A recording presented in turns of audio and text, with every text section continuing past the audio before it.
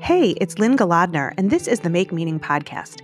I'm founder of the Your People marketing and PR agency, and I lead the Make Meaning movement, a platform that helps purpose-driven visionaries and leaders do business with meaning. On this podcast, you'll hear stories of how people dare to take chances to live the life they want, with meaningful work and purposeful days. There are many ways to fill your life with meaning. Join us at makemeaning.org to learn more. Now, on to the show.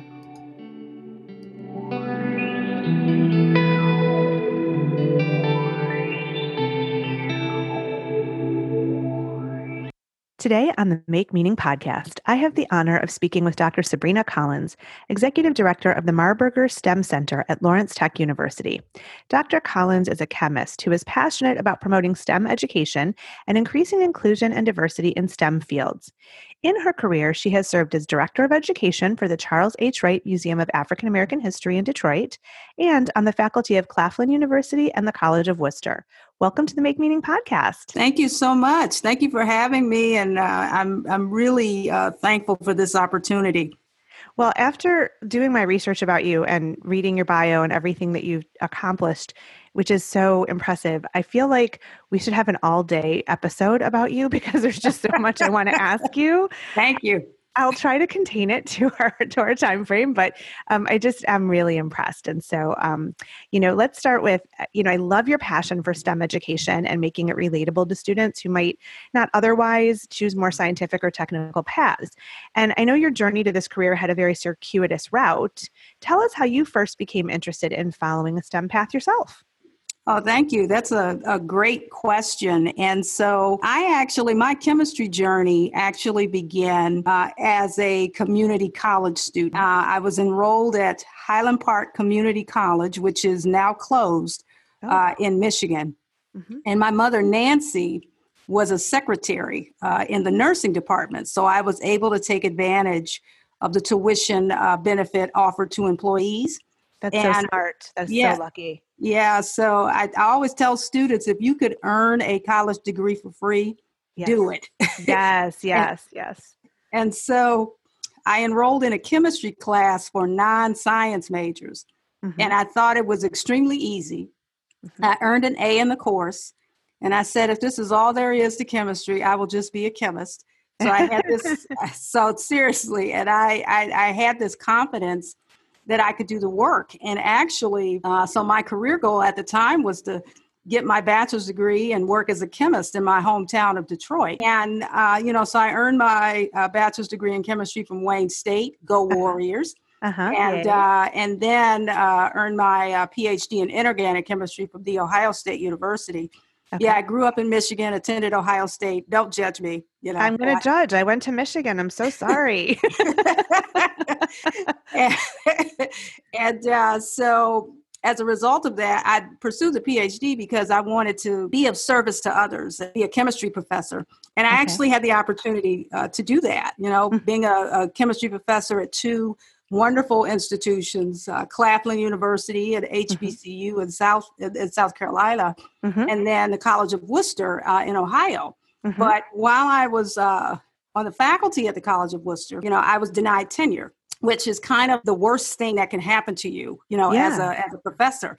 Yeah. And so at that point, I had to really think about the meaning of my life, you know what I mean? And, what kind of impact did I want to make in the community and in the world? Mm-hmm. And so I was able to get past that career setback because of support of friends and family mm-hmm. and a group of friends that I refer to as my personal board of directors, my BOD. I love that. That is so amazing. And so it's important that you have a supportive team around you when you're going through some challenges. Yeah. And so as a result of that, I ended up coming back home to Detroit. It was Director of Education at the Charles H. Wright Museum. Mm-hmm. But I miss being in an academic environment, with the opportunity for my current role as Executive Director of the Marburger STEM Center at Lawrence Tech, mm-hmm. when they were advertising for it, I felt like that position was tailor-made for me. Mm-hmm. And so on July 1st, I'll be celebrating my 4-year anniversary. So that's kind of my journey in a nutshell. There's so much to unpack there, and there are several things that I want to ask you. But I want to start in a very simple place because, I work with so many education clients in my public relations and marketing work that I almost take for granted that people understand what STEM means. So I'm just going to ask you, for our listeners who may not, could you briefly explain what STEM stands for and why we have a special focus on this course of study?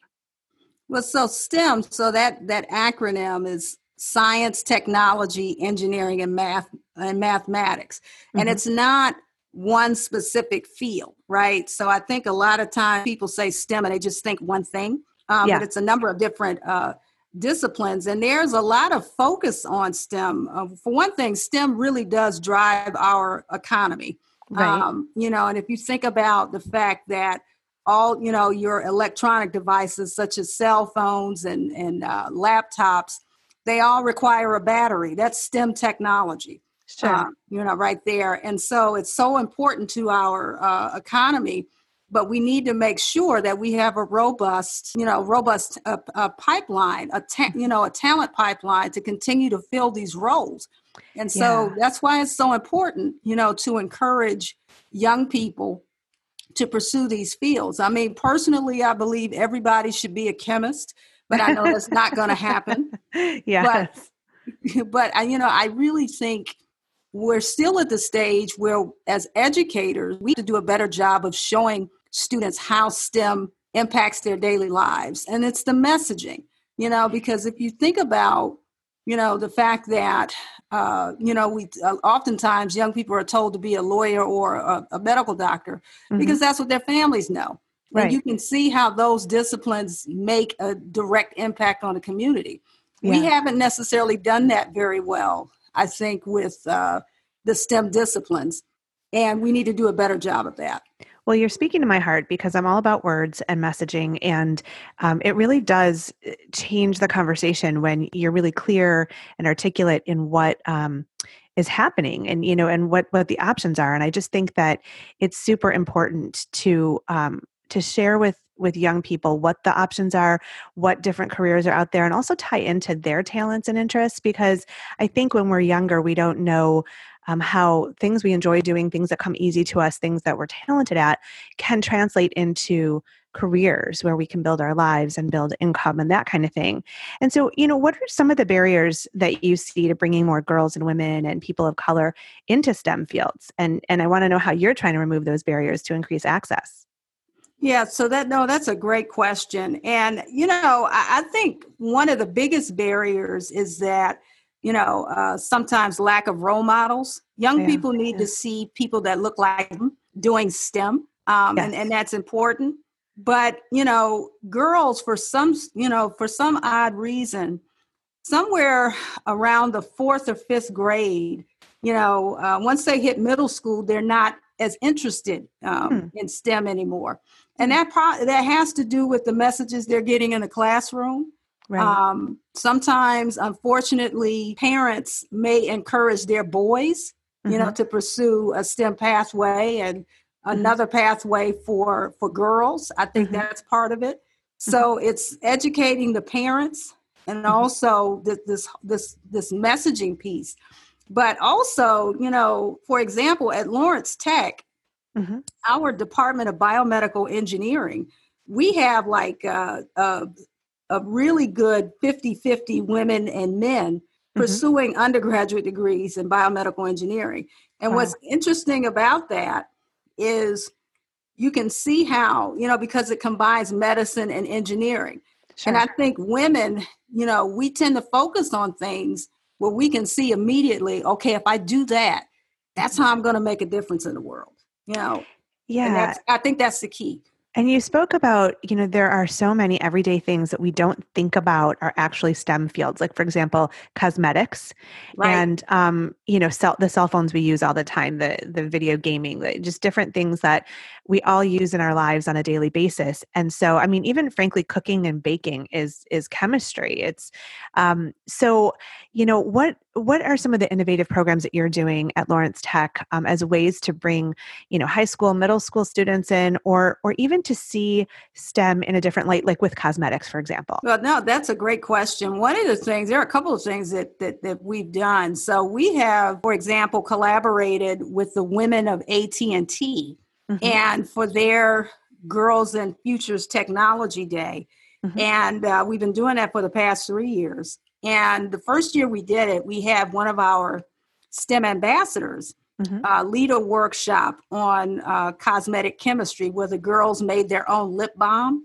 Wow. Using homemade products, and it was a big hit. And that's a way to get, girls interested. And it wasn't just the girls; their mothers were also excited about doing that. So when you're able to do that type of programming, and it's something that girls can do with their mothers, that's a great way to engage. But other things that we've done, like, for example, a couple of years ago when the movie Black Panther was released, right. so I prior to going to the movies, I was never a Marvel Comics fan.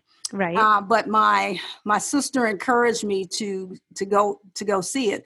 Mm-hmm. So I'm watching this movie and I enjoyed it. I'm in the movie theater with my two of my cousins. Uh-huh. And it occurred to me that the whole focus of the movie was really about this fictional element, vibranium. And as a chemist, I can't shut off my chemistry brain. So the entire time I'm watching this movie, I keep saying to myself, okay, if the element were real, where would it be on the periodic table? And I couldn't stop thinking about that question. Mm-hmm. That's what researchers do. And I go home that night and I start crafting what I thought this paper would look like. I wanted to write a paper about it. Okay. And I, sent an email to one of my colleagues teaching in the Department of Natural Sciences. Mm-hmm. I said, hey, have you seen this movie? And can you ask this as a bonus question on your next exam? And she did. We found out who the Marvel comic fans were in the department. Used some of the student responses to craft this paper, and it was accepted for publication back in 2018, so a couple of years ago. Okay. And we have used that paper really for a number of different engagement activities. Like we have designed a workshop specifically for middle school students and high school students where they work in teams to have, engage in evidence-based arguments on where they think the elements should be in the periodic table. And what's nice about that is that we also, whenever we do these workshops, you always have groups of students that are really have this wonderful artistic ability. Sure. So we have the artists working with these students, and they present these amazing posters as a gallery walk. And so we've done those kinds of things, and it's been a lot of fun. We followed up with another paper, which was more hands-on in the laboratory, what Black Panther can teach us about transition metal chemistry. And transition metals are those elements in the middle of the periodic table, and more hands-on types of activities. We've since expanded it to include connections to the novel Frankenstein, which... Ooh. In 2018, Mary Shelley's novel was 200 years old. So there was a lot of interest because of that anniversary. Yeah. And so, but how are you going to make a 200-year-old novel relevant to a high school student? So the way you do that is you use their experiences. And so we collaborated with faculty at Lawrence Tech in the Department of Humanities and Social Sciences and Communication, where there was a seminar lecture series, Humanity plus Technology. And we had about 90 high school students from a local high school attend. And they were all enrolled in an AP literature course where they were required to read Frankenstein. So they came on our campus. We had a faculty panel.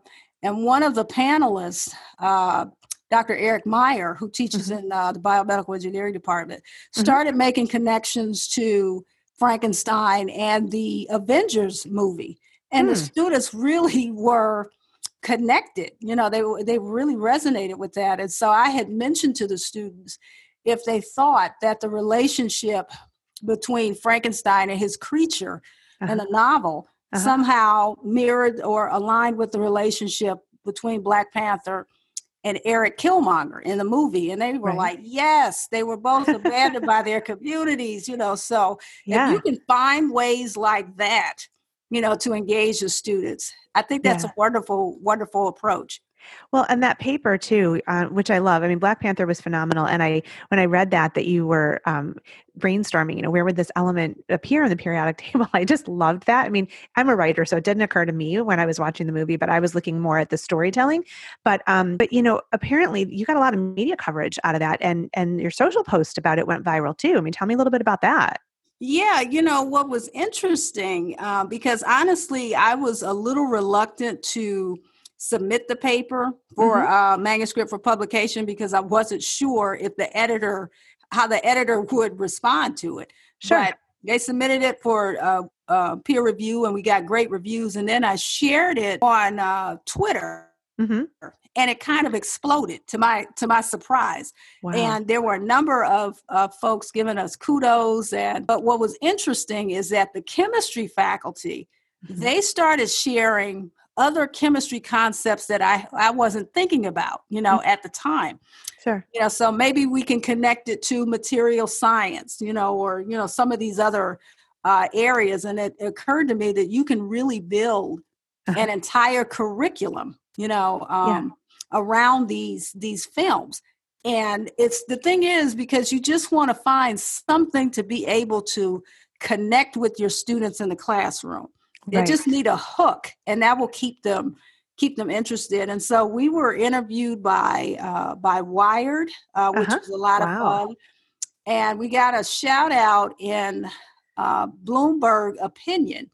Oh, wow. We weren't interviewed for that, but the author was writing an article about the Oscars. And at the end, because Black Panther didn't win for Best Picture, but the author made a comment about our paper and how basically Black Panther may not have won Best Picture, but it did win in terms of teaching young people about the periodic table. Yeah. So I thought that was pretty awesome. That is pretty awesome. Well, kudos to you. I love hearing this. And, I want to double back a little bit to something you had said about when you were denied tenure and having your personal board of directors. And so, we're doing this interview at a time when we are enduring the COVID-19 pandemic. There's a lot of uncertainty, a lot of unknowns. Many people in many cities across America and around the world have lost work or might be on hold, furloughed, laid off, whatever it is. And it's sort of a time of there's a lot of fear and anxiety. There are a lot of unknowns. We just don't know when this will end and what the world will look like. What will our work look like? So for those people listening who are having to pause, whether they're choosing to or they're forced to, and maybe pivot, I wonder if you could tell us a little bit about how you digested that denial and then turned it into an opportunity. And then I really want to talk about your personal board of directors after that. So just, maybe a little bit of a pep talk for our listeners about how sometimes a disappointment can lead to, a whole new path or a whole new opportunity. No, that's a great question. And obviously going through a tenure denial or career setback, or if you're denied a promotion or whatever, is difficult. Sure. And you have to figure out a way to move forward. And so it's okay. I think it's perfectly fine to be angry or upset or hurt or disappointed. That's a natural human reaction. Sure. But what's your next step going to be after you get past those emotions? You have to have a plan. And I recall one day, because, when I was dealing with this, and one of my friends from my board of directors called me, and she asked me what I was doing. And I said, I'm sitting here watching Young and the Restless. I used to love that soap opera. So we were on spring break at the time. Okay. And she said, turn off the TV. And here's what I want you to do. I want you to go look at the comments from your tenure packet and search for the positives in there. Okay. And I said, okay. So that's what I did. I started looking through it, and there was a lot of good stuff in there. There was a lot of good stuff in there, and particularly with my scholarship, and the articles that I was publishing Uh-huh. and, what I was doing in the community and those kinds of things. And so it occurred to me that the next role, Mhm. pursue, I had to focus on STEM education and diversity in STEM, Okay. because those are the things that I'm so passionate about. And Sure. so I basically use that negative experience Mhm. to really guide me on my next career path. And you're absolutely right. When one door is closed, it may seem like, oh, how am I going to go on? This is the end of the world. It's Mhm. actually putting you in a direction that you should be going.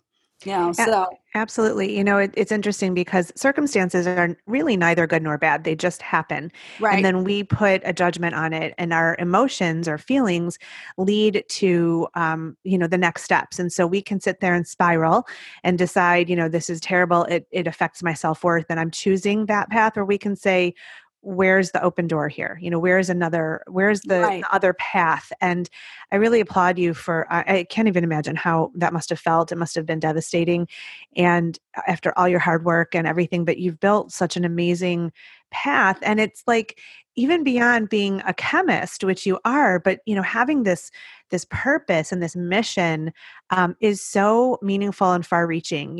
Who knows how many girls and women and people of color you're inspiring by being a leader like this and bringing them into fields that basically touch every detail of our lives. It's just Well, phenomenal. thank you. One of my mentors told me that she thinks my superpower is trying to inspire the next Uh-huh. generation. I said, I'll take that. That'll be my Yeah.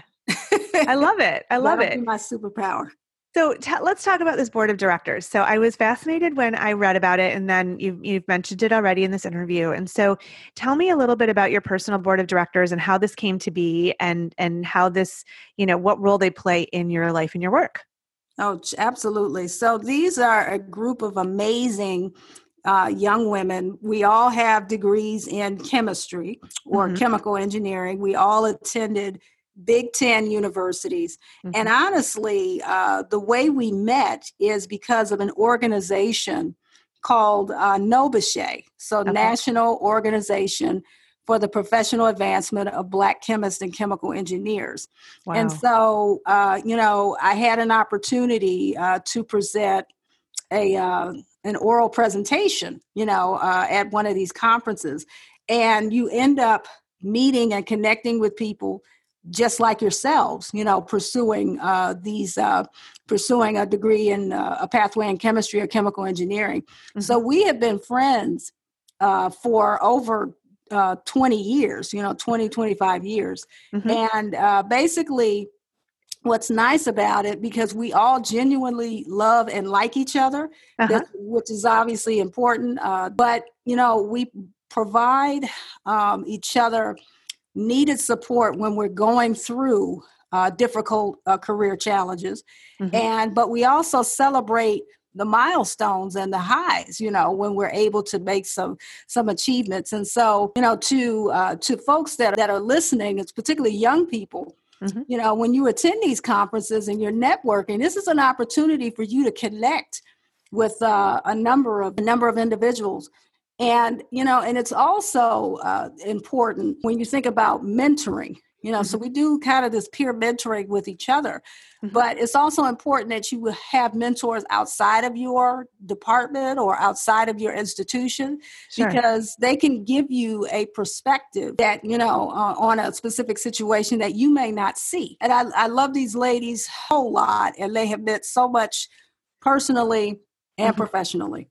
That's awesome. Well, that's great. And it made me think, because I do have mentors and who've become friends, and I turn to when I need their wisdom. And I've met them at all different ways, a lot of times at conferences, come to think about it. But building those relationships is priceless. And it's really one of the ways that we learn. And then we learn how to give back by doing that for others. And so, if ever somebody says, hey, can my nephew or my neighbor call you about something in your field, the answer is yes. You have to be there to share your wisdom and knowledge, and then it makes everybody else stronger. Yeah, and I absolutely believe that. And I think, we all have a responsibility to tell some of our testimony, you know what I Mhm. mean, to Yes. help other people. You don't have to tell all of your personal business to help somebody. You Right. could share okay, I went through this, Uh-huh.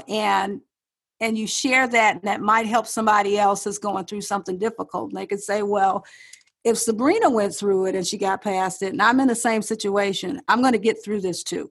Exactly. Exactly. Well, Dr. Sibrina Collins, it's been such a pleasure to speak with you. And before we close, I want to bring us back to a way that we usually end our episodes. On this show, we focus on meaning and how people can discover their purpose and use it to guide their life and career decisions. So we ask our guests to give a permission slip to our listeners, which is really advice on how do you find your meaning and live from it. But we have to give ourselves permission to do that. So hence the permission slip. So I'm wondering what you would offer in terms of a permission slip for our listeners today, and the rest of us about how we find our meaning and use that to guide us. Oh, thank you. Thank you so much for having me. This was a wonderful conversation. And regarding the permission slip, I'll say this, that it is your happiness is your responsibility, not your job, not your career, not your relationships. It's your responsibility. But I'll also add this, that I think, just because you come up with an idea and you share it with someone and they don't necessarily think it's a good idea or they don't get it, that doesn't mean that it's not a good idea. You should pursue it anyway and take a risk. And that can potentially lead to a wonderful career opportunity for you. That's a great permission slip. Thank you so much, Dr. Sibrina Collins, Executive Director of the Marburger STEM Center at Lawrence Tech University. It's been a pleasure to speak with you, and thanks for being on the Make Meaning podcast. Thanks for listening to the Make Meaning podcast with Lynn Galadner. You can find us wherever you listen to your favorite podcasts. If you like what you've heard here, join us over at makemeaning.org to discover how you can add more meaning to your life. And hey, if you like our conversations, please subscribe and share this episode with the meaningful people in your world.